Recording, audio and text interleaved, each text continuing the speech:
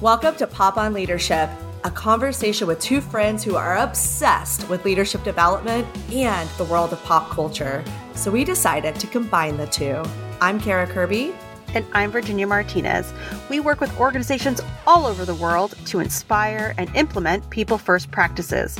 We're here to talk about navigating the workplace, and we do it through the lens of great television. Our first two seasons are dedicated to Ted Lasso. Join us as we unpack the leadership lessons in each episode. Let's get into it. All right, welcome back, everybody. This is Season 2, Episode 2 of Pop on Leadership, where we're going to be walking through Season 2, Episode 2 of Ted Lasso.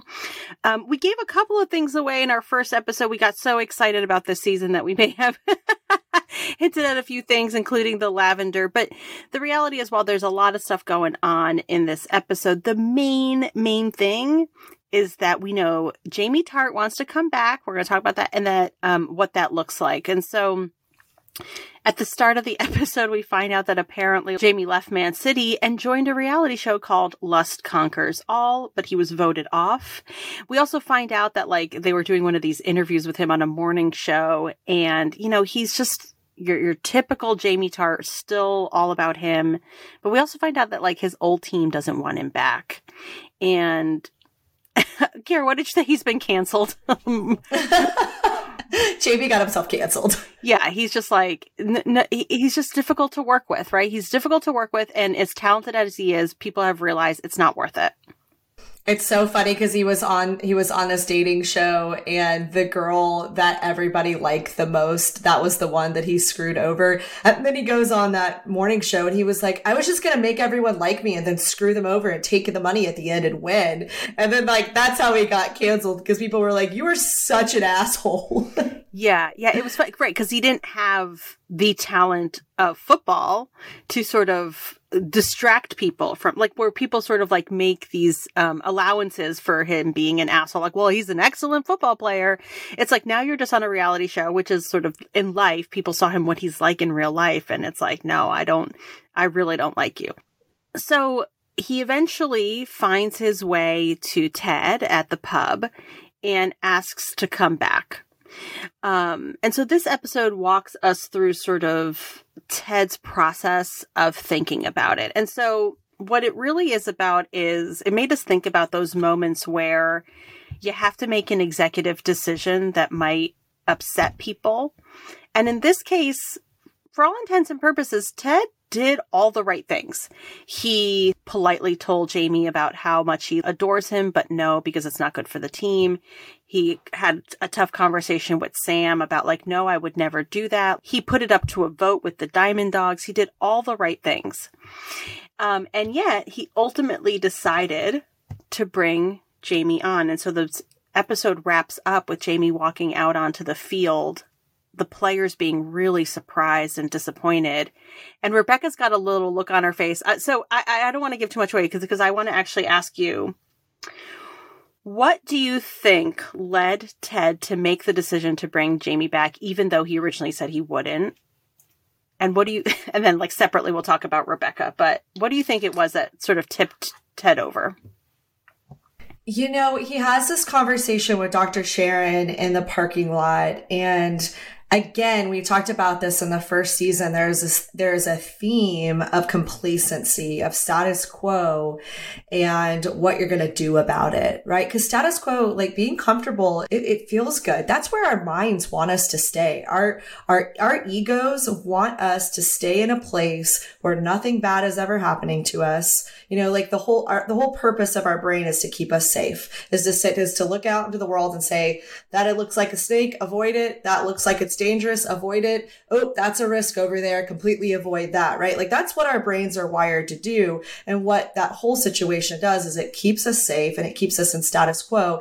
I mean, when I decided to leave corporate America, which I'd been in for 15 years, and I was so comfortable, And the decision to go off on my own, I mean, I did write it down just because I have, this is my line of work. So I understand how human beings operate. I knew how much of a struggle it was going to be for me mentally, like how scared I was going to be, but I was not prepared for the amount of fear that would be in me every single day. I had to go to therapy like once a week to be like, I'm laying on the floor scared all the time because my brain wanted me to stay in this safe, financially secure place instead of taking a risk. And so, we see this in Ted. Ted is out there trying to influence everyone else's behavior.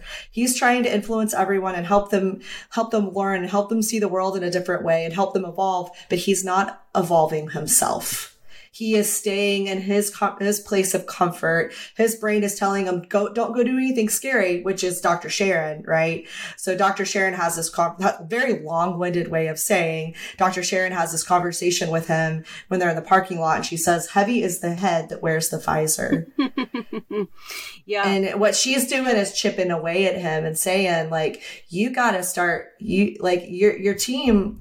Are you satisfied? Are you satisfied with tying, or do you want them to win? Because they can win, but you have to start with yourself. Yeah. And that's why I think this sort of now it's up to 8-game streak of ties is so symbolic. It's not bad. It's not good. Right. It's very symbolic of sort of being in the middle and being content and knowing that there's more. And they know there's more. Ooh, and that's such a symbol of life right there too. Right. Like, yeah, you can coast through life being comfortable, not taking any risks, right? And that's what your brain wants you to do, because when you do start taking risks, that's when you're going to start feeling all that fear, and that's where it gets scary. Yeah. And you can stay tying games, but what do you want to do if you actually want to do something bigger? Yeah. And she basically, in that scene in the parking lot that you're referencing, she's leaving and she's like, oh, Ted, I'm going to, I have a little write-up of my report of my assessment of your team, and I'll give it to you tomorrow. And he like puts her on the spot, which, I don't appreciate. It's like, well, give it to me now or whatever. And she talks about, look, you have like you've created a really wonderful, thoughtful, kind atmosphere on this team. People are listening to each other.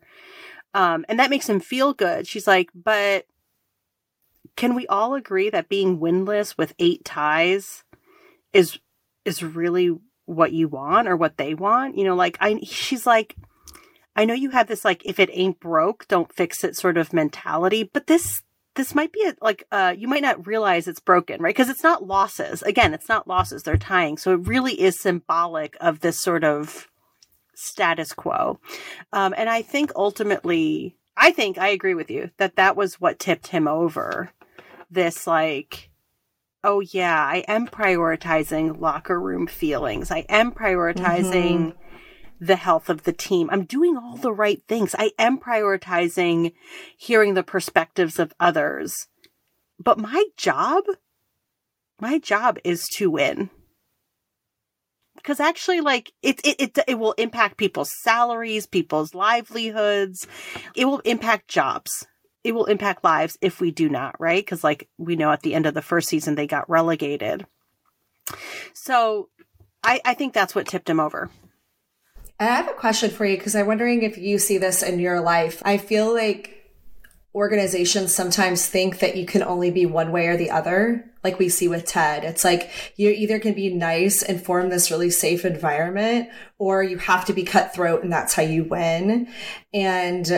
And it's not one way or the other. The two things have to work simultaneously to have a high performing culture, right? So Ted's leaning a little bit over here on the continuum, and he needs to come over to the middle. And then like you see like somebody like Nate that's like, oh, that should just work for their goddamn paycheck. And it's like, no. You need to come over. Like everybody needs to just come over to the middle. And that's in real life too, right? Like this whole idea that it's one way or the other doesn't actually exist. Like everyone kind of needs to come to the middle, create a safe environment, but also you have to push people a little bit beyond their boundaries of what they think is possible. Because again, people, it's so much easier to stay at that status quo place. Totally. And it reminds me of what we talked about in episode 1 of the season, where it's really impossible. It's a fruitless, it is a folly to go seek out consensus for every single decision. And rather acknowledging that there are different points of views, two things can be true at the same time. Jamie can be toxic and Jamie can also help us win. Two things can be true at the same time. Like, Jamie can be added to the team and it doesn't have to disrupt the rest of the players and their playing time. Like, you know, there's two things can be true. And I think that's also hard for a leader to do. I will say, though, I kind of had hoped, you know, because he had that heart to heart with Sam, and we love Sam, and he's just like, ugh, wears his heart on his sleeve, and he's so earnest and just modest and humble, and we love it, everything about him. So he has that heart to heart with Sam where he says, like, I agree with you, we're not going to bring Jamie, and then without any notice, just has Jamie run on the field. Mm-hmm. I had wondered, like, might there have been a slightly better way to, I mean, it wouldn't have made for good TV, right? This makes for good TV, so I get why the drama. But in real life, what would you have done if you're like, hey, Sam, I promised you one thing and now I'm changing my mind? How would you have done something like that?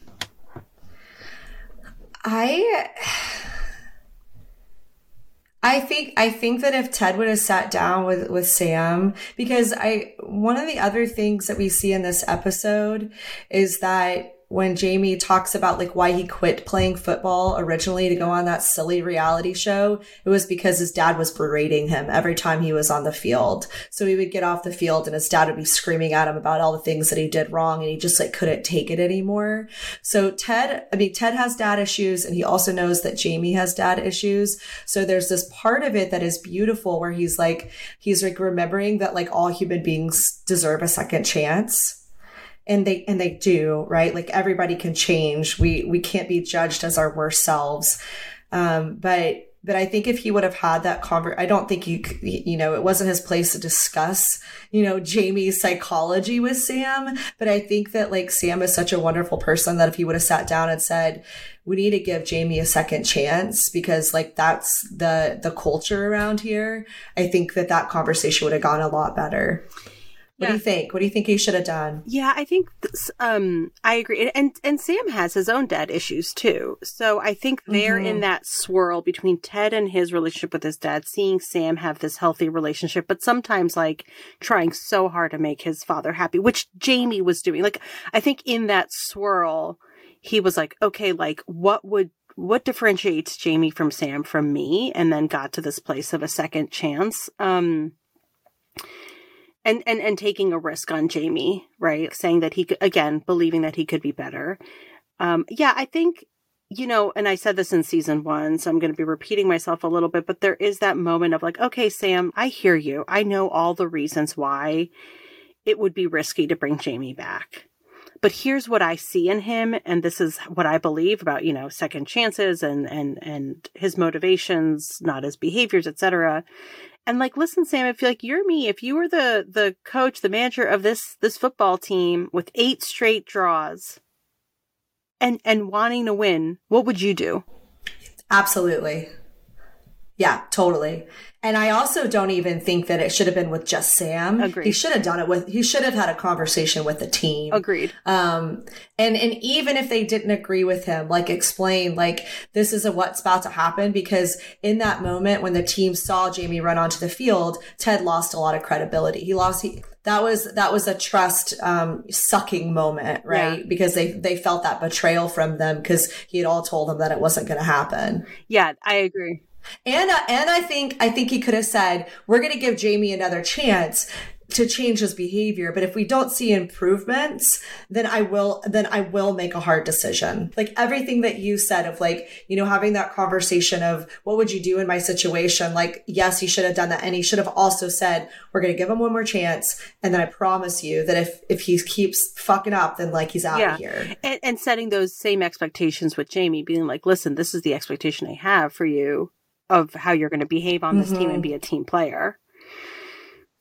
Like, no, it's not all your old behavior is not going to fly. I mean, Jamie knows that, right? Like it's kind of cool. Like his character arc, we're seeing Jamie have to eat crow because we're seeing humility out of him for the first time, which is really nice. Again, you know, we're going to see Jamie transform as well. Yeah, absolutely. I mean, his little silly self, we're going to see grow up a little bit. And we have to always remind ourselves, like, he's 24 now? He was 23 in the last season. So he's quite literally growing up. You know, there's also, You see there's that model that, I love. I can't think of the name right now, but it's like, you know, you start out of thinking about the world as just yourself, right? Like you think that you're the center of the world. And then as you evolve, it's no, I exist in this world with other people. Right. And everyone that's young has to go through that evolution of like, oh, like I'm just this tiny little speck of flesh on this floating rock. Right. Like, like it's nothing is that big of a deal. Like I don't, you know, like, but people do it on their own timeline. And so Jamie's in that transition point right now of like, it's not just all about Jamie. Now it's Jamie with other people. And we also learned that was such a defense mechanism as well. But anyway, so that's episode 2. I mean, it's really the main theme of this, and it'll be really interesting to see what happens throughout. So anything else about this episode before we wrap up? I don't know how much meat there is to this, but I think, again, we're seeing Ted's resistance to change. He's got a really, really weird block up of exploring and understanding himself. And again, this whole season has so many metaphors in it, but it's such a metaphor of like what we see happen inside of people, right? Like, cause exploring yourself is so scary. And God, Dr. Sharon, she just sees straight through people. And she challenges him. Amazing. She challenges him. And I think he is uncomfortable with deep exploration and change and all that stuff. I mean, we say that, but then he also picked up and moved across like to a different continent to coach a team. So that's like, we have to sort of take that with a grain of salt. Like, but he was fleeing though. Yeah. That's different. He was running away from a situation. That's true. He wasn't approaching it head on. And also his resistance to therapy was probably one of the reasons why his marriage didn't work. Yeah. I think because the commonality is that he's conflict averse, which we know that is true. And yet, Dr. Sharon's finding a way to kind of introduce challenging him. So it's not, I mean, he might feel it as conflict, but she's doing it in a healthy way to challenge him, being very direct, asking him questions that make him think. And this is the first, to the point where it feels out of character for Ted. Yes. But realizing like, so yes, again, he's sort of, taking control of what's within his control. He's sort of prepared for the fallout to some extent, yada, yada, yada. So, yeah, setting up a lot of stuff in this episode. Yeah. All right, everybody. Thank you so much for joining us for season 2, episode 2 of Pop On Leadership. If you're enjoying it, please go rate us and leave us a review. It makes us really happy and helps get this podcast in front of others. We appreciate you listening. Thank you, everybody. See you next week.